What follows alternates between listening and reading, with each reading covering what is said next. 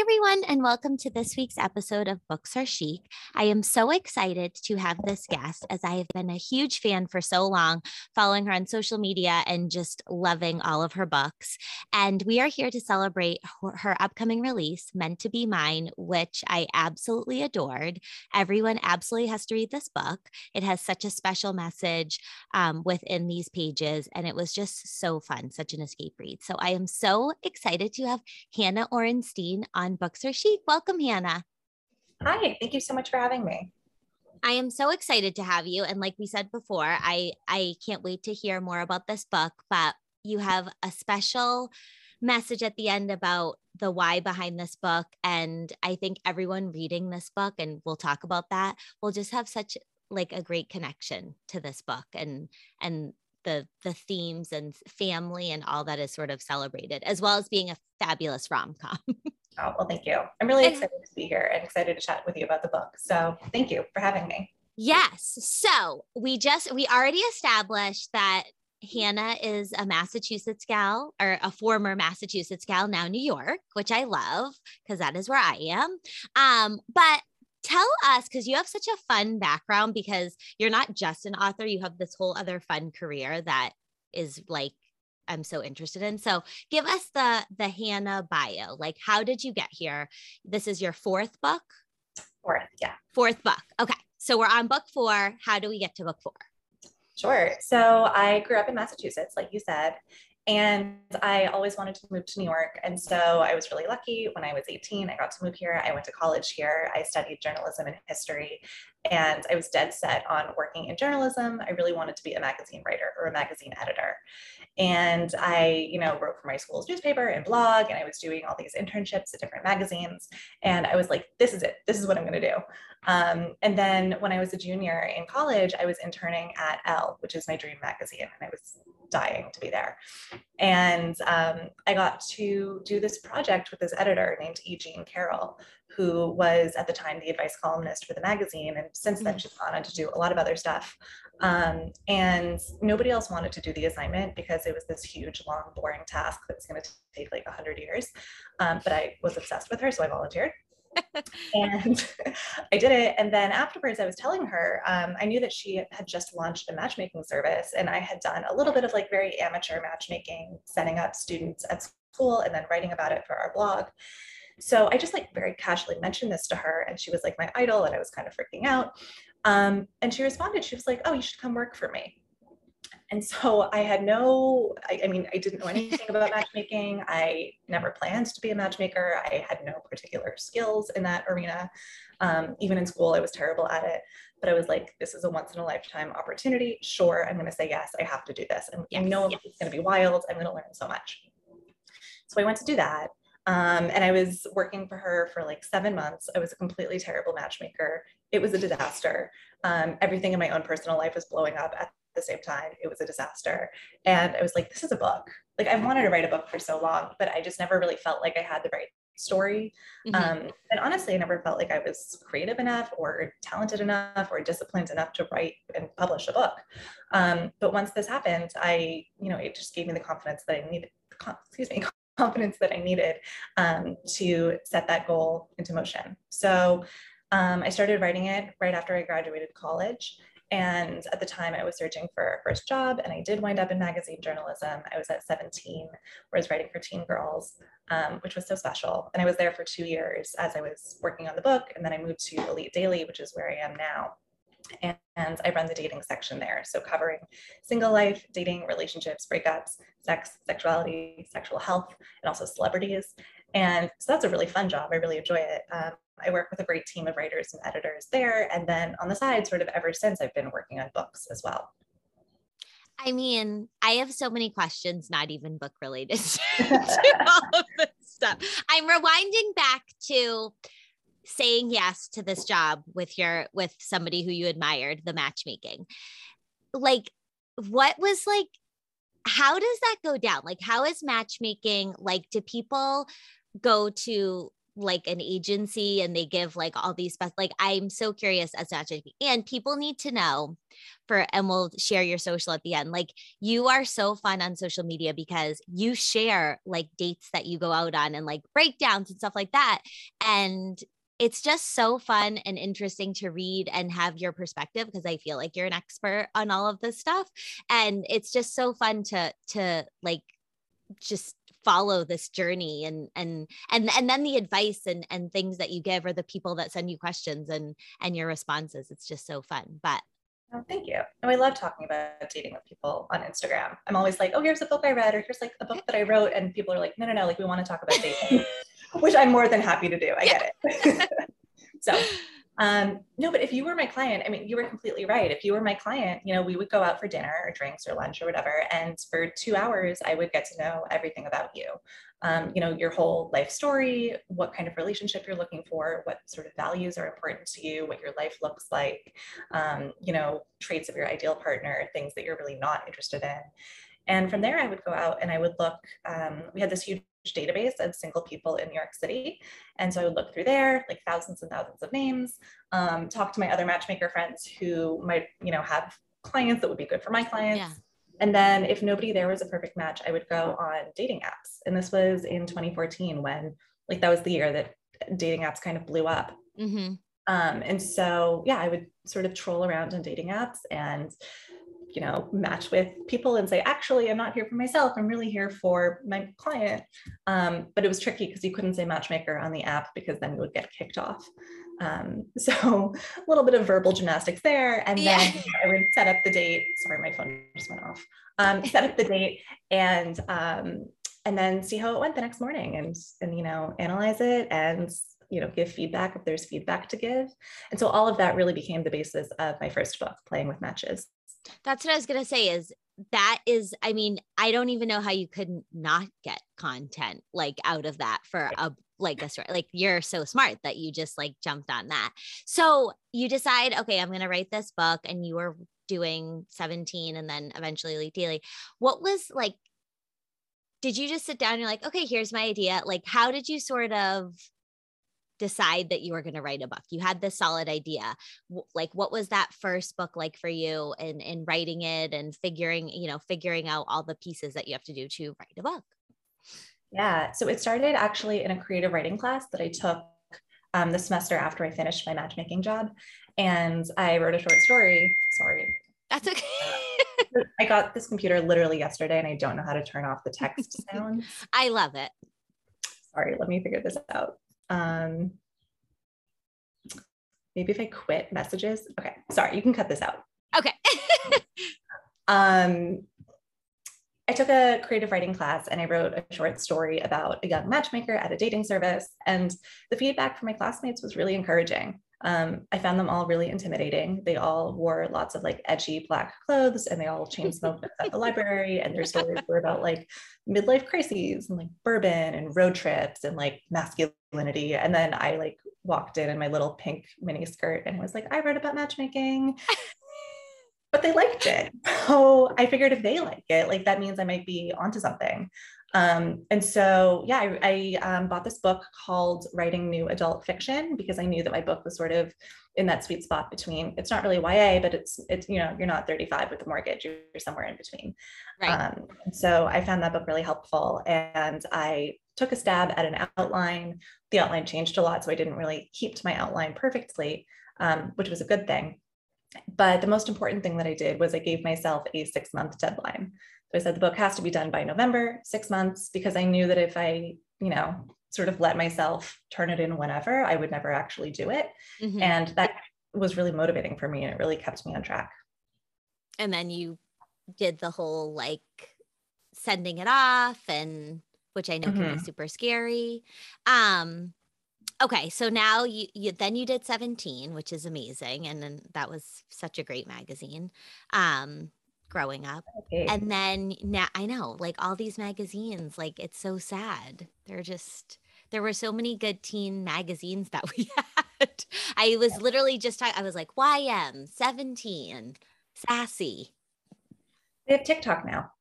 I know. It's just not the same, Hannah. You know, it's not. It's not. And then now you're at Elite Daily, which is amazing. And you sort of spearhead that whole, like, the whole dating sort of section. And so throughout all of this, you were just writing novels and doing your day job. And like, would you write at night or? Yeah, I mean, sometimes I would write.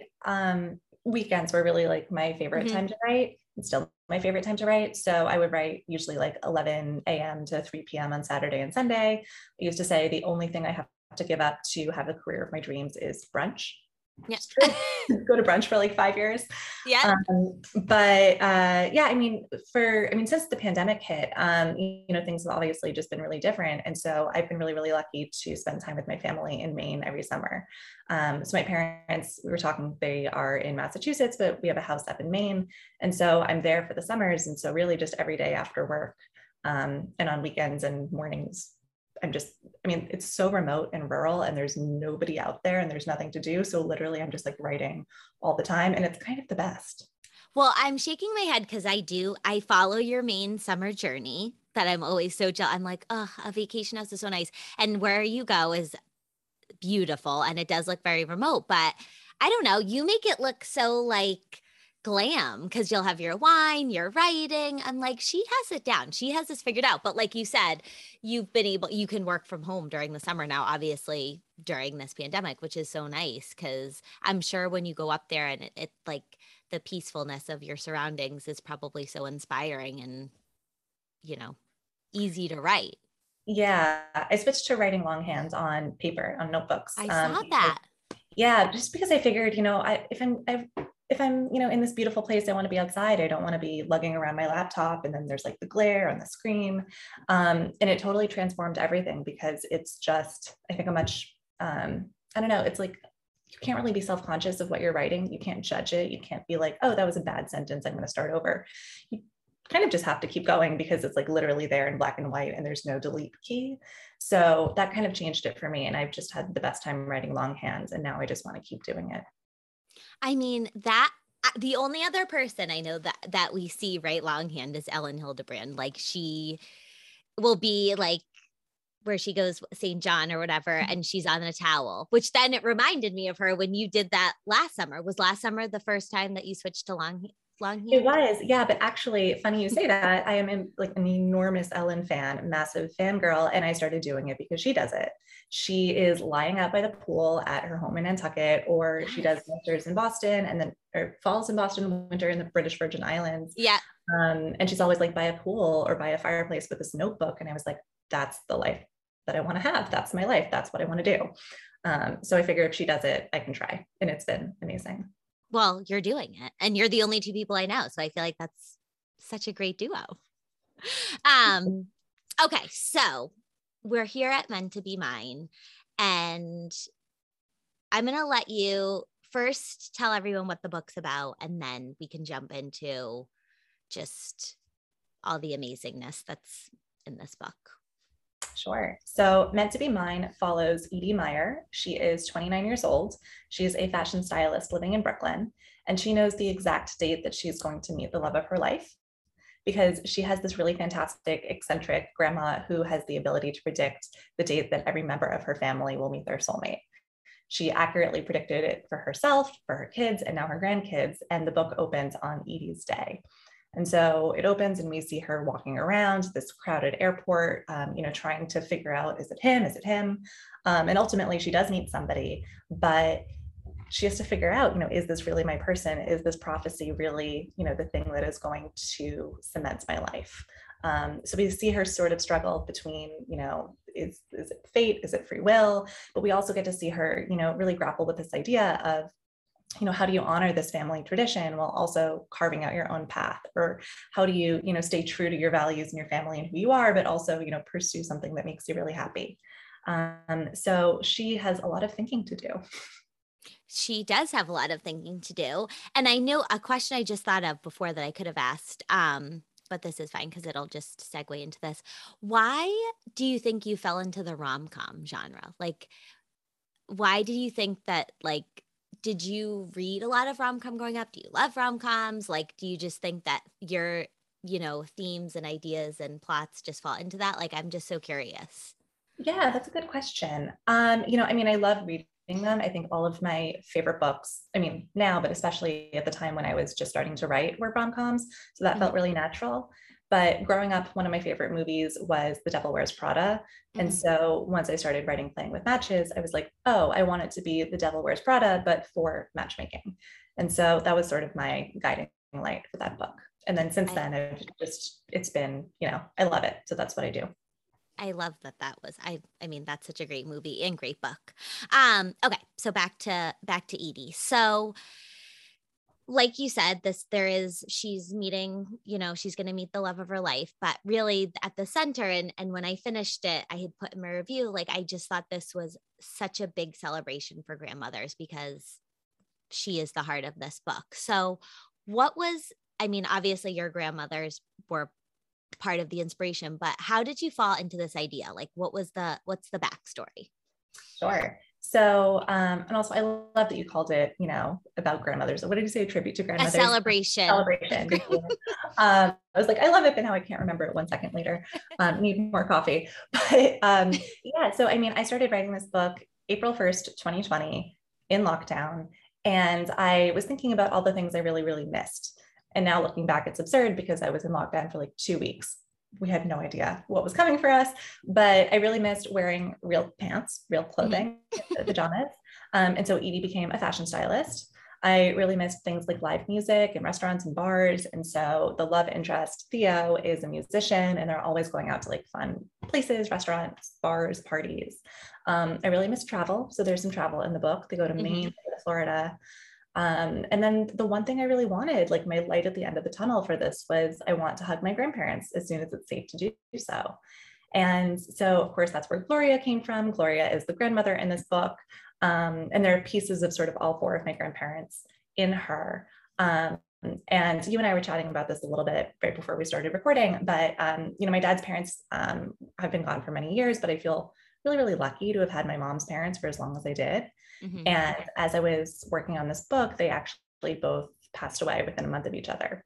And so it was like, I'm so happy that you said it was a celebration of grandparents, because that's really what I wanted it to be, like this book that just shows how special that relationship can be between, a grandkid and a grandparent, especially in your adult years, because you learned to appreciate them so much differently.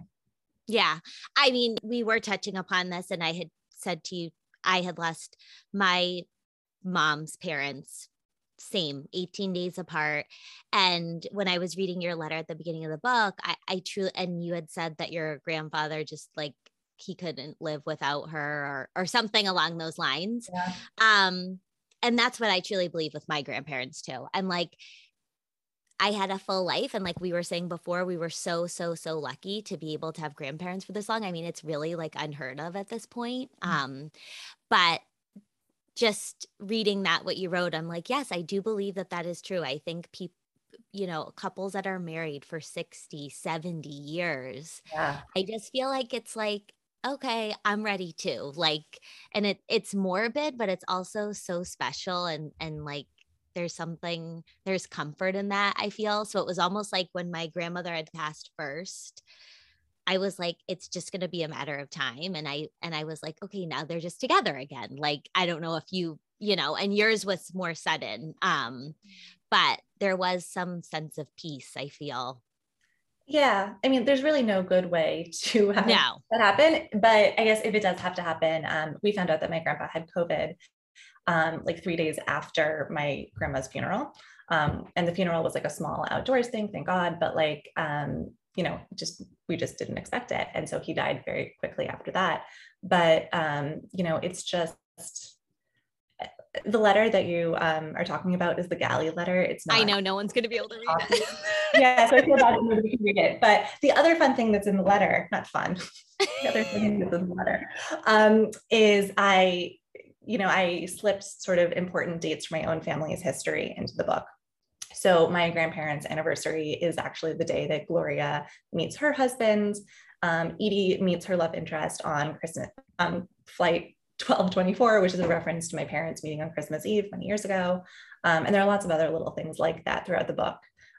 But Gloria is, I mean, she's been a widow for many, many years in this book. And so I think, I think that's maybe why love is so important to her. I mean, she's always been able to have these prophetic powers, but for her to be without her soulmate for 30 years now, I think it just adds just like a little extra touch. It makes it even more heartwarming that this is something that she has this gift to do. And I mean, to your point about, one of them not being able to live without the other. Yeah, I mean, it's tough. There's really no good way to lose a grandparent, but I wanted to sort of touch on all of that with the story. Yeah. And that's why I think like as I was reflecting after my grandparents passed, and like I said to you, the ceremony and celebration of life was later because of COVID, and and I think because we had them for so long, it's so hard. It was so much harder. And like I said to you, I was actually okay with it. They were both in their 90s. I'm like, they've lived a full, great life. But then it's smaller moments like going to where they lived and that type of thing where you're like, you reflect on how special and all the things that they taught you and those are your memories, like growing up and going to their house and going to the beach or whatever. And I just loved the character of Gloria, and I could feel what you put into it from what your little touches and things that you had with your family throughout the whole book, like the mahjong. Mm-hmm. Is that something that you learned from your grandparents? Yeah, absolutely. I'm sure a lot of listeners don't know what that is, but Mahjong is a Chinese game that Jewish women are obsessed with. And they've been playing it for like 100 years, and it's really passed down from generation to generation. And so my grandma had a weekly Mahjong game for something like 40 years. And she taught my mom and she taught me and my sister. And so whenever the four of us were together, we would play. And then actually, I mean, it's mostly played by like 50, 60, 70-year-old women, but I think it's like the only under 30 Mahjong league in New York City. It's just like me and some friends. But I started running that a couple of years ago, and we just have a fabulous time. And so that chapter in the book is sort of a tribute to, those memories with my family, but also, this like new modern legacy of like, you can play this old woman's game and like make it a really fun time. Like we have wine and we have like great snacks and a cheese board, good music. So that sounds perfect. Is it hard? I've seen it. The one time I saw it played was actually at the end of Crazy Rich Asians. They're playing that, right? Right. And I'm like, is it hard to play and learn? It looks like a lot's happening. A lot is happening. In the movie, they're playing the original Chinese version. And so I play the sort of like Americanized Jewish version. So it's not the same, but I will say the Chinese version, I'm sure, is actually much, much harder. Okay. It looks fun though. And you just made it sound really fun. Wine, cheese board, and games and music sounds perfect. The other part that I laughed at in the book was Bubla. Bubla. Yeah. Yeah. Cause I'm like, if you live in Massachusetts, like that's how you say it. And people would be like, what is that? And you're like, a water fountain. Oh my God, I thought you were saying like bubble, like a Jewish like term of affection, which is also in the book. No, but you're right. No, like there's a lot of like regional cultural niche stuff. So yeah, bubble, like the water fountain, or like what a grandparent would call their grandkid. Oh my God. Is that, I didn't even know that. I thought that was like you put that in for like Massachusetts. No, okay. I wrote something. Yeah, no, I don't actually think that's in the book. I'm getting confused because the project I'm working on now has bubla, like water fountain specifically. Oh, okay. Then I did not read the word. Then that was, yes, the Jewish. I didn't read it right. I was like, she's Massachusetts. Like she's totally putting this in bubla.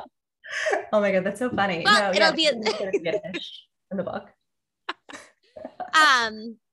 And I won't give spoilers to people, but Edie was such a fun character, and I loved that it was because you like miss putting on clothes, that you made her a fashion stylist so you could just like write vicariously through her life. And I just loved that. I love fashion. But the way that you tie it up at the end, like I cried. Because, and it was really the last page. So, I mean, like I said, I just loved it. And I loved, it was it was the perfect ending. But I wonder, would you ever write about Edie again? Like you could totally do a spinoff. I could. I can't say anything definitive, but there may be something possibly about Gloria coming at some point in the future. Okay. I love that. I love More that. details. Oh, maybe, like a prequel of Gloria, like the early days. I'm not going to say anything yet, but stay tuned to my Instagram. I would like that too. So I'll take that. That's good enough for me. So that's good. I just lost what I was just going to ask you too. So, okay. So I'm guessing you're probably getting ready to go to Maine soon, which I'm sure you're super excited about. And what, are you already working on something, or did you already finish the 5th book and are starting the 6th? Like where are you at and with what's happening next? So number 5, the one with Bubba in it, like the water fountain, is what I was working on last year, and I'm still working on it. So I'm just going to be continuing that and chugging ahead. But I have an idea for 6 that I really want to get to. And then I have a whole notes app of other ideas. So we will see. I mean, Meant to Be Mine could totally be like a movie, just so we're all aware. Yeah. Like, I mean, we need to start rallying for that because it would be the cutest little rom-com. I was trying to think of who I would pick for Gloria. I don't know. I'd have to think about it. I would just go to like some random retirement community in Boca and be like, okay, who's here? Like one of you. I know. And I wish, again, I'm referring to, I think you're going to have to read this galley letter like on a live on your Instagram so people can hear. It's just so nice. But I'm sure it's so much more special to you, like, you know, having them be such a big piece of this book, because you were like, they didn't get to read it or read like the dedication stuff, but it is just so special. So I think you should read it. People are going to be like, what is this letter? Where do I get this? Where do I get the letter? Yeah, I'm going to put it on Instagram at some point, I think closer to launch. And just, yeah, it'll be up at some point. Yeah, because it has all like little tidbits and fun things, which is so fun. So, okay. So more is coming from Hannah. Are you a book a year author? I don't know what that is. Tell me. Like do you do one book every year? Are you like every half year? Oh my God, obviously. Duh. Okay. I was like, is that like book hello. Bubla. Okay. So, it's been one a year. But this one's taking more than one. So we'll see. It's also massive. When I left the lake last summer, it weighed in at like 120,000. And this book is, I think, like just under 80,000. So. Oh my gosh. But what does that mean as far as like notebooks? Are you filling like 2 notebooks? Like it was multiple notebooks. Mm-hmm. Interesting. And what kind of pen do you like to write with? Do you have a certain pen that you like? Like the shittier, the better. Interesting. And the same with notebooks. Like, I don't want it to be too fancy. I don't want the like, $20 pretty journal. I don't want like the really nice, expensive fountain pen. Like, I think that's too much pressure, And if it's just like a little, like, I can lose this pen, I don't care. Like, it's a random $5 notebook from CVS. Like, I think that just lets you be creative and you don't get so caught up in making everything perfect. I love that. And how fun, like you can keep these notebooks and then your kids or grandkids or whoever like will have these original notebooks, which is so cool. I mean, we'll see. I don't know. A lot of it's indecipherable and scratches, but yeah. Still, they're originals. They are. They're originals. So that's all that matters. Okay. All right, Hannah, we are going to do your chic list, and I'm so curious. Okay, here we go. What 3 celebrities, authors, figures, living or dead, would you want to have a book club with? I love this question. My first answer is obviously Ellen Hildebrand. We were talking massive fangirl. She's so brilliant and she has such a great perspective, like such an interesting perspective on books. I love listening to all of the podcasts she does talking about books. So number 1 would be her. I would also love to have Candace Bushnell, who's the creator of Sex and the City. I got to interview her twice actually, and both times, I mean, total dreams, and she's incredible. And she's like sassier than people think she is, and she has like some real talk advice. I want her to be my mom, essentially. So her. Okay. This is stacking up to be a solid book club. Yeah. And then the third is sort of like out of left field, but I found him through a podcast, but his name is Jason Rogers, and he was an Olympic fencer. I think he went to 2 Olympics. And then he left and he started a romance book club for ex pro athletes. And it's all men. It's like 10 guys, all former athletes, and they all read romance novels. So That's amazing. Dying to be a fly on the wall for this. And they had like these really, he wrote a piece about it, I think for Men's Health or Esquire or something. He wrote a piece about how, romance novels, reading them has like made them, better partners, better in bed, like more thoughtful, more introspective, happier just overall. And so I just want to go sit in on that book club, and it would bring Ellen and Candace. Yeah. Oh my gosh, that would be amazing. And I wonder what Candace would say to Jason. I feel like that would be an interesting combo. I need to sit there and write it all down. Yeah. Oh my gosh, you'd have a great book out of that whole crew. Current binge series. I recently finished Severance. It was wild. I'm not a huge sci-fi person, but it's on Apple Plus TV, and is it Apple Plus, Apple TV? I don't I even know. think so, yeah, it's something. I just actually read about this show, and I'm not really sci-fi either, so I was like, eh. It's so well done. I'm like not Okay. a person, but it's basically this company is doing something top secret and maybe nefarious, and the people working there, they're like their brains are split into two. So it's like their work self and their like out of work self, and the two can't share any memories. And so it's like two sides of your persona, essentially. It's kind of wild. It's really good. Okay. That sounds good. You look so shocked. You're like, oh, I interesting. know. I was like, last favorite book and current read. Sorry, I just lost where I was in my list. Last favorite book is Pachinko by Min Jin Lee. I'm so many years late to reading it. I know everybody read it 5 years ago, but I loved it. It's this huge family saga that takes place over 3 generations about a Korean family living in Japan. And it's just so beautifully written. And I love just the family relationships in it. And I just learned a lot about Korean culture, which I just didn't know a ton about before, like especially during the Korean War. That's a series too on It is. Apple. Yeah. Mm-hmm. Okay. Yeah. I haven't read that either, but I have it somewhere on my bookshelf, so I'm going to pull that out. I've heard it's amazing. So, okay, you probably have multiple, but describe your writing space. Oh, sure. Yeah. Also, I realized I should tell you what I'm currently reading because it's also Oh, amazing. yes. Tell us what you're currently reading. I cut you off. I'm reading Let's Not Do That Again by Grant Ginder. And he is phenomenal. He wrote The People We Hate at the Wedding, which is getting turned into a TV show, movie. I think it's a movie. But Let's Not Do That Again is his book about a woman running for senator and her 2 adult children who are kind of disasters, but they're also helping her campaign, but also hurting it. Incredibly sassy and funny and just fabulous. So really recommend that. But my writing space is just my apartment. I sit on my couch, I sit at my table when I'm in New York. And then when I'm in Maine, it's a lot more glam. It's on a boat with a glass of wine, living that life. So I would love to save all of my writing for the summer. I know. Oh my gosh, it is so glam. Like it's beautiful where you write on your boat. Name something chic. I think buying yourself flowers and then making a really pretty arrangement. And it doesn't have to be expensive. I get like $10 flowers at the bodega, and you just like learn how to trim them and like plant them the right way in your vase.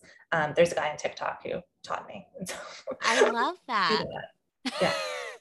I love that. That is very chic. I don't do that enough, but when I have them, I'm like, these are so nice, and they like totally add joy, like instant joy. Do you have a favorite book that you gift? I don't have a favorite book that I gift because I tend to give everybody like a ton of different things, but the one book I want everybody to read is Detransition Baby by Tori Peters. It came out like a year or 2 ago, and it's just super interesting love triangle between 3 trans women in New York, and they are debating whether or not to raise a baby together. And it's like mind-blowingly good. It's a lot of like really interesting character studies. So definitely recommend that. What was the title again? Detransition Baby. Detransition Baby. One of Okay. the women has detransitioned to live as a man. It is the trans woman. Got it. Okay. Oh, that sounds good. I'm adding that to my list. If you could have one song as the theme song of your life, what would it be and why?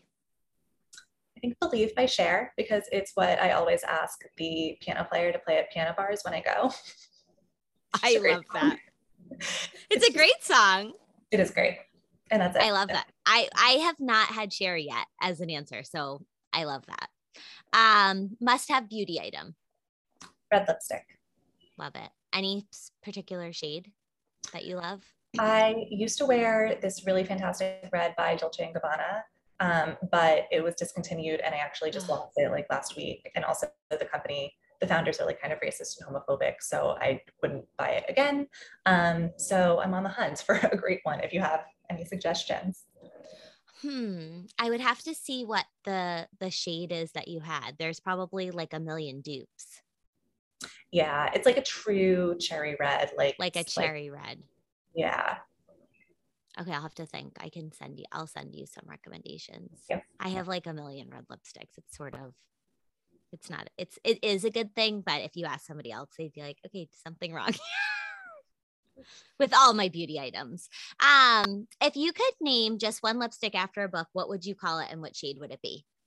Okay, so I really thought about this. I would get the shade that I lost, right? It's this like perfect cherry red, like slight, like cool blue undertones. And I would call it Playing with Matches because that's my first book. And there's like that shade on the cover. It's a pink cover, but there's a match book and there's little men who look like matchsticks in it. So like Playing with Matches. And it would be that red. It would be called Playing with Matches. I love that. You have really great covers. Thank you. Just mentioning. Okay. And last, best advice you've ever received. Keep going. That was from the classmates in my writing class who told me to turn my short story into a novel. That's the advice that Candace Bushnell gave me when I told her that dating was really hard.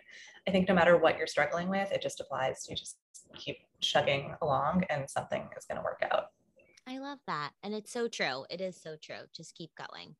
Such good advice. Well, I love this book. I will keep shouting it from the rooftops. And I think there is something for everybody in this book to relate to. And I'm just so excited to see, like, I feel like you're going to have so many amazing books coming out. So I'm so happy to just be able to celebrate this book, but also just watch what's to come from you. Cause your books are just delights and that's all we need as readers. So I'm so happy to celebrate this. And where are you able to do like a little book tour this time around?